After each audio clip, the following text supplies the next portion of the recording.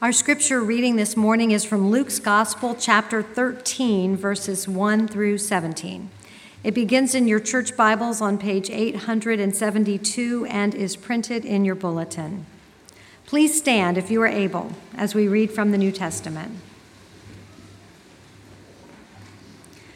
There were some present at that very time who told him about the Galileans, whose blood Pilate had mingled with their sacrifices. And he answered them, "Do you think that these Galileans were worse sinners than all the other Galileans because they suffered in this way? No, I tell you, but unless you repent, you will all likewise perish. Or those 18 on whom the tower in Siloam fell and killed them, do you think that they were worse offenders than all the others who lived in Jerusalem? No, but I tell you, unless you repent, you will all likewise perish." And he told this parable. A man had a fig tree planted in his vineyard, and he came seeking fruit on it and found none. And he said to the vine dresser, "Look, for 3 years now I have come seeking fruit on this fig tree, and I find none. Cut it down. Why should it use up the ground?" And he answered him, "Sir, let it alone this year also, until I dig around it and put on manure. Then, if it should bear fruit next year, well and good. But if not, you can cut it down." Now he was teaching in one of the synagogues on the Sabbath, and behold, there was a woman who had had a disabling spirit for 18 years. She was bent over and could not fully straighten herself. When Jesus saw her, he called her over and said to her, "Woman, you are freed from your disability." And he laid his hands on her, and immediately she was made straight, and she glorified God. But the ruler of the synagogue, indignant because Jesus had healed on the Sabbath, said to the people, "There are 6 days in which work ought to be done. Come on those days and be healed, and not on the Sabbath day." Then the Lord answered him, "You hypocrites, does not each of you on the Sabbath untie his ox or his donkey from the manger and lead it away to water it? And ought not this woman, a daughter of Abraham, whom Satan bound for 18 years, be loosed from this bond on the Sabbath day?" As he said these things, all his adversaries were put to shame, and all the people rejoiced at all the glorious things that were done by him. Please be seated.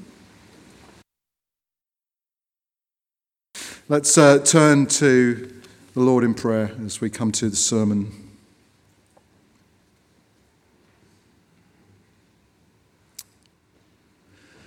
Grant, O Lord, that through our worship this day we may be awakened to the wonder of your love for us, that familiar words may shine with new meaning, and that the habit of worship may be cleansed of all stale formality and mere ceremonial observance.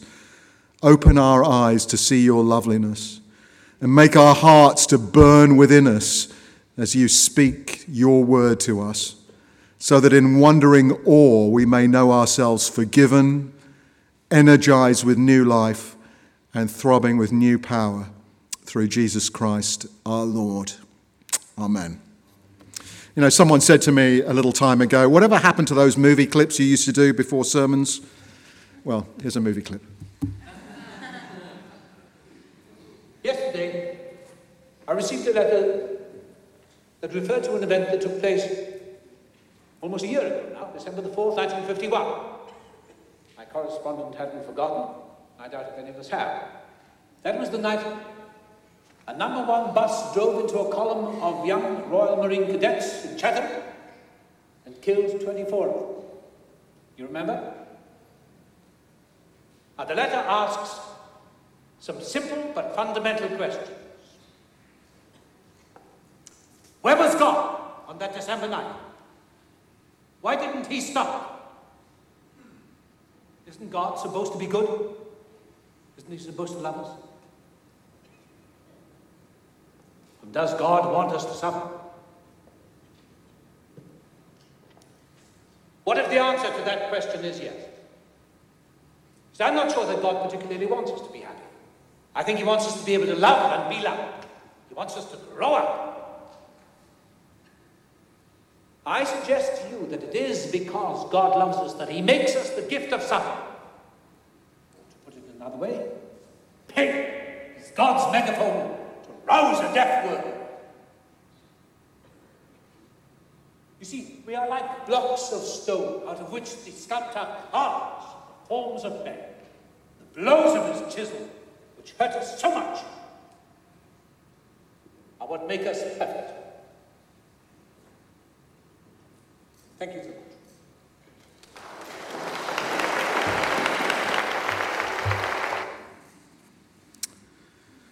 That's Anthony Hopkins, as you might recognize him, reprising the role of C.S. Lewis in the 1993 Savoy Pictures movie Shadowlands. And it's a picture, too, of Jack Lewis doing what Jack Lewis used to do in the 1950s, going around to explaining to church groups and others what God was doing with the problem of evil and specifically suffering. Pain is God's megaphone to rouse a deaf world. And to give it its due, that movie does a tremendous job of showing how Lewis came out from behind the theory to experience of deep suffering himself and to discover that what the Bible taught is true. And as we come to this episode in Luke 13 this morning, I think this is one of the things that's so striking about this episode in Luke's Gospel. As Luke records Jesus' words to the crowd, Jesus picks up, you'll notice here, the question about the problem of pain, and he never answers it. He never once explains why God permits suffering or what purposes even evil might play in God's sovereign purposes. But what Jesus does explain in accounts like this one, as you can see, he does explain because it's much more important and more relevant to you. So in this massively important passage, I want to deal with three things that we typically misunderstand. The three things that Jesus addresses here. If you will look at this chapter, a wrong picture of life, a wrong picture of life's purpose, and a wrong picture of God's love. So to dive in, first of all, a wrong picture of life. The freight of these first 5 verses. As we come to these questions, let's let Luke set the scene again, as Renee has read it for us in Luke 13, verse 1. There were some present at that very time who told him about the Galileans whose blood Pilate had mingled with their sacrifices. If you remember the way that Alan steered us very well, I thought, through Luke 12 last week, you will recall that Jesus was speaking about this issue, the issue of what would happen at the end of the world and how people should prepare for it. And you remember Jesus said to them, "You know how to interpret the appearance of earth and sky, so why do you not know how to interpret the present time?"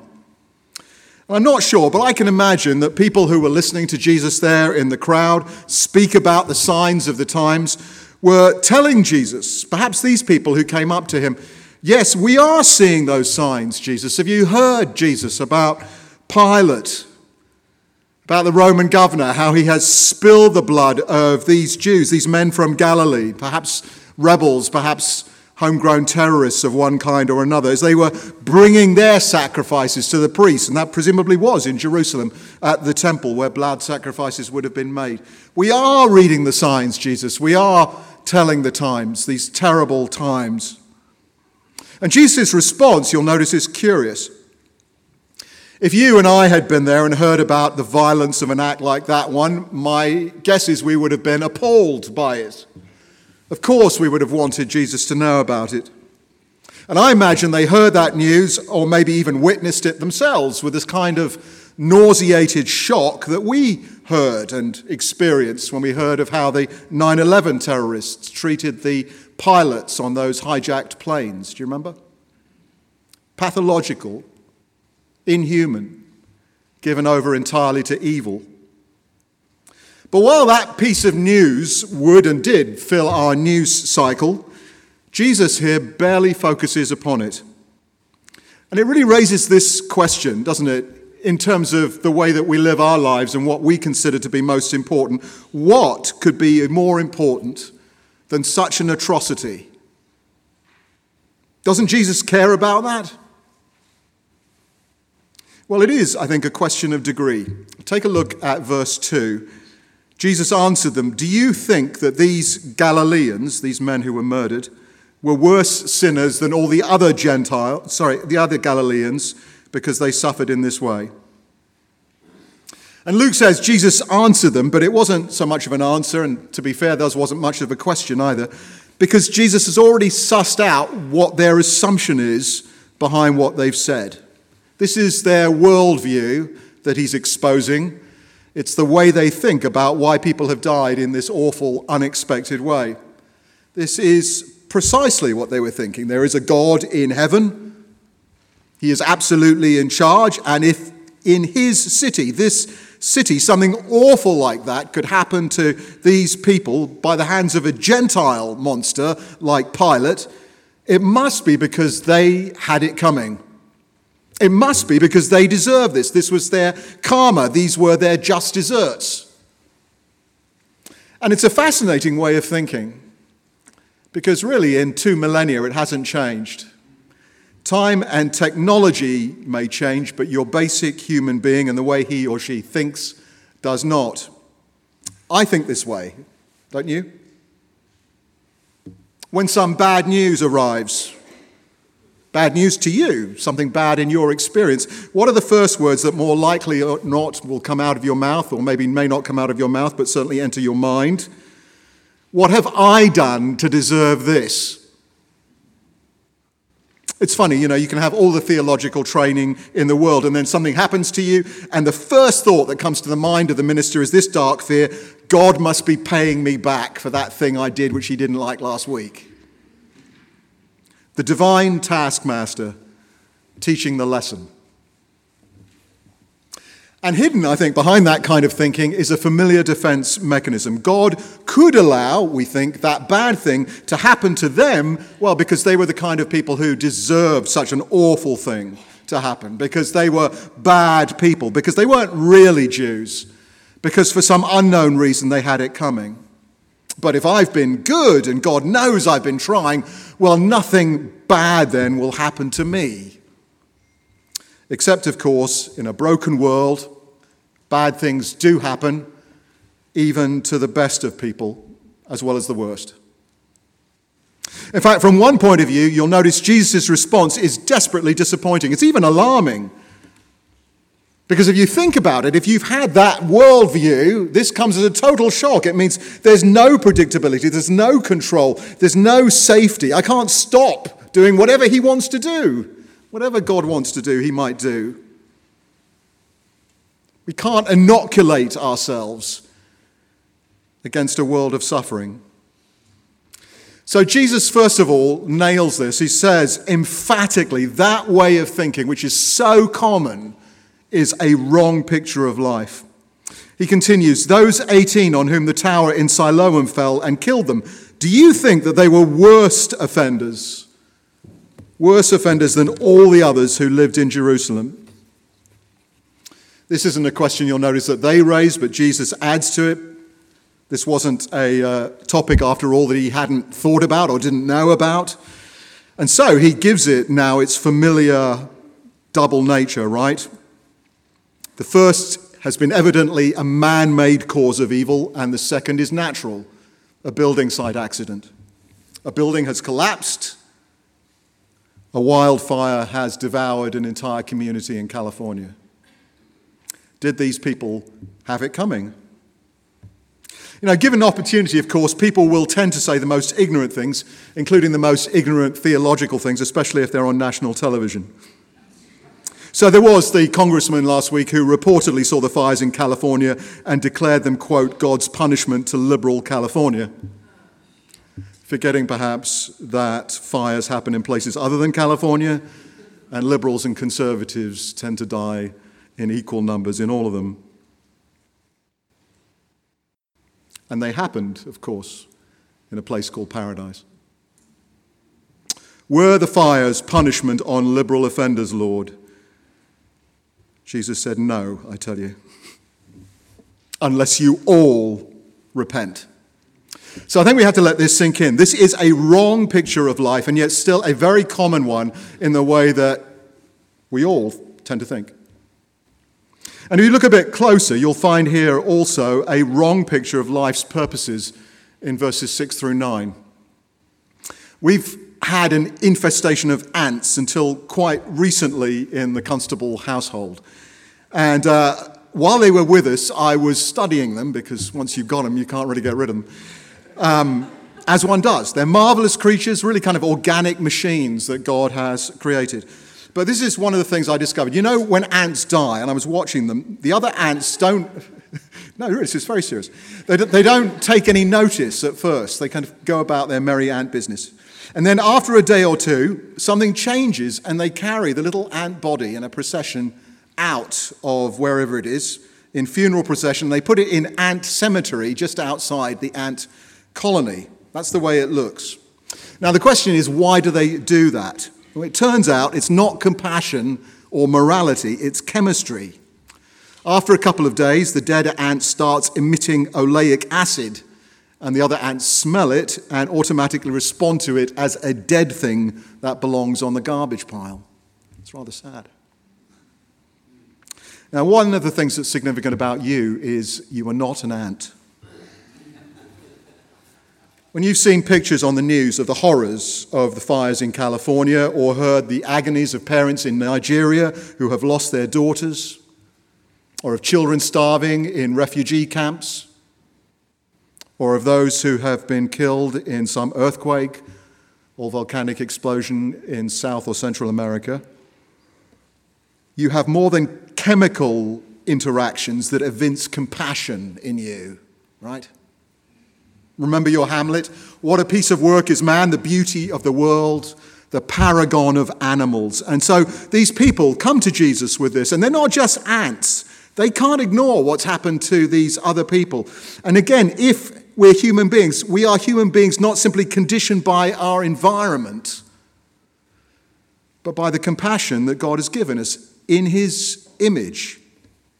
There's outrage. Of course there is. These people catch the echo that there must be more to the story of humanity than meaningless, disconnected lives strung together by commerce and self-interest and Walmart. And because they're right, you'll notice Jesus pushes them further. Notice what we skipped over here in verses 3 and 5. Jesus' repeated answer, unless you repent, you will all likewise perish. You will, all of you, like the people that you've come to talk to me about, all of you perish. So to recap, A, some people have come to Jesus to tell him about an atrocity. B, Jesus reveals their own working assumption that bad things happen to bad people. C, Jesus tells them that they are mistaken, that there are no favorites with God, there is no divine shield for nice people against calamity, there are no superpowers for believers, there's no get-out-of-jail-free card for some. The rain, it falls on the just and unjust fella, but mainly on the just, because the unjust has stolen the just's umbrella. So where does that leave us? Well, this is what Jesus presses home. He's telling them, listen, it's actually far worse than you imagine. Unless you repent, which simply means turn from your own independence and your rebellion back towards God, you will all of you, religious or irreligious, all of you likewise perish. So mark two things. You will perish. A thought experiment. Jesus is saying, think of the people at the top of your moral goodness list. Who would you put there? Mahatma Gandhi, Mother Teresa, Mr. Rogers. We'll give you 1 billion slots so you can include yourself somewhere on the list, not too high. If that person dies, be they morally good, bad, or indifferent, without responding to Jesus, the real nature of things beyond death means something worse than death awaits them. Hamlet, the dread of something after death, right? Except that this is real. So what's the purpose of life? It's to heed the warning of Jesus about this death beyond death, the real death, not the expiration of the body, but whatever it is that awaits the spirit that doesn't know God. Because straight up, point 2, unless you repent, Jesus says, unless you deal with me and take my rescue, you will all of you perish. Not a popular idea today. And you can see Jesus is saying to them, now do you see why I had to come? So there are two kinds of people. In the first column are those who think they've won their way through that obstacle, even if it's only wishful thinking. And in the second column are those who think they've already lost it, so Jesus is their only chance. This is one of the reasons there are so many conversions in prison. God, have mercy on me, a sinner. But here's the shock. Jesus says to decent human beings and to morally upright religious people, there is no rescue for people in column A. All of you nice, good people who don't see your need, don't smell the oleic acid of your own sins, right now you are making your way like so many ants towards the garbage pile of eternity. Rescue is solely in column B, which is why many of us who've grown up in church or in religious homes or with a core conviction of our own rightness or justice or the complacency that can come from it need to hear the gospel with the ears of a desperate man or a desperate woman. And to underline that image in verse 1, people who had every right, more right than we do, to feel they were entitled to salvation, Jesus then adds this quick encapsulated parable of the fig tree and the vineyard. Very quickly, what does this parable tell us? Well, it's a conversation between two people, a man who owns a vineyard, who has come to inspect the ripening grapes of his many vines, and the person who is employed to look after the vineyard. I was watching a very highbrow documentary on iTunes this week about the vineyards of Burgundy.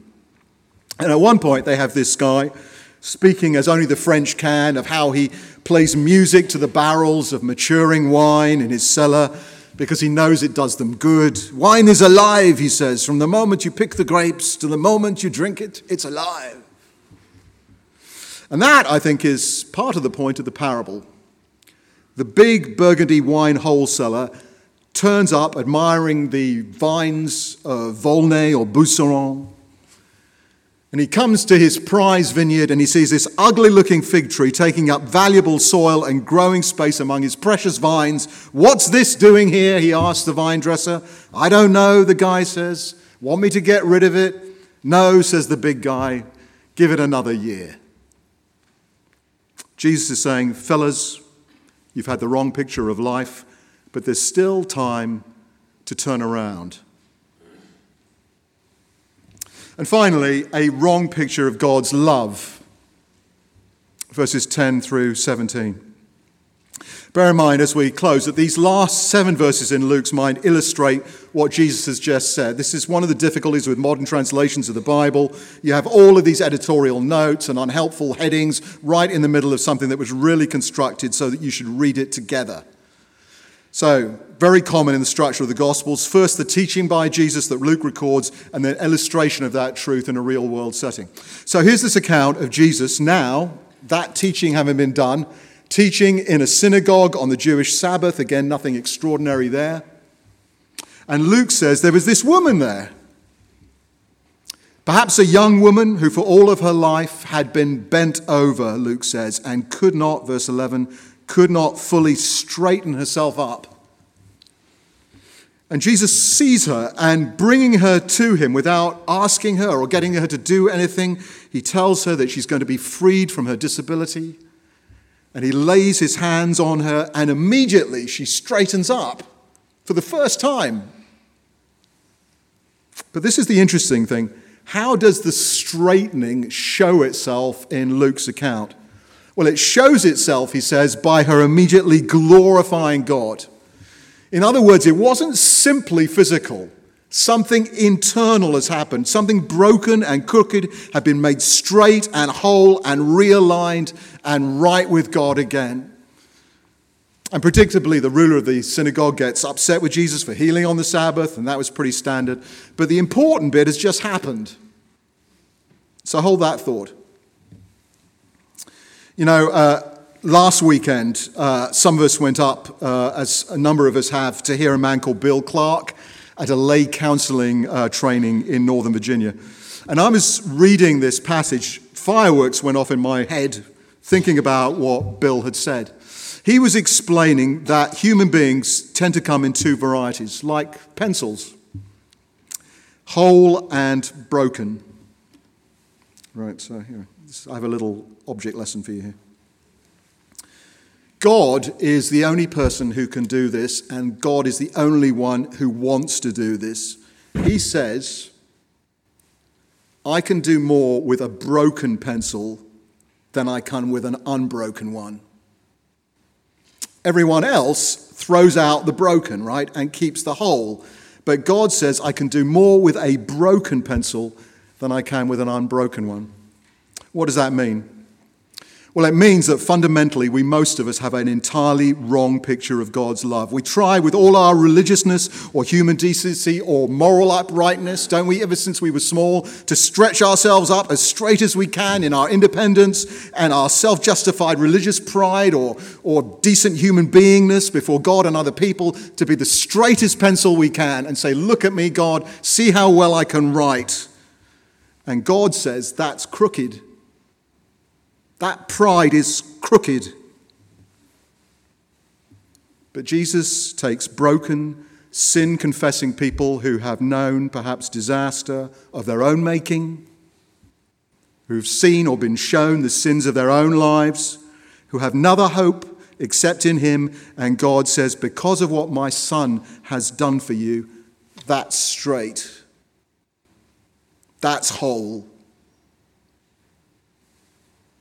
Who did Jesus say these broken pencils are? Everyone who belongs to him. You know, in our shame, we wear our masks with each other and we keep our distance from God. We condemn ourselves. We curse ourselves constantly for being what we're not.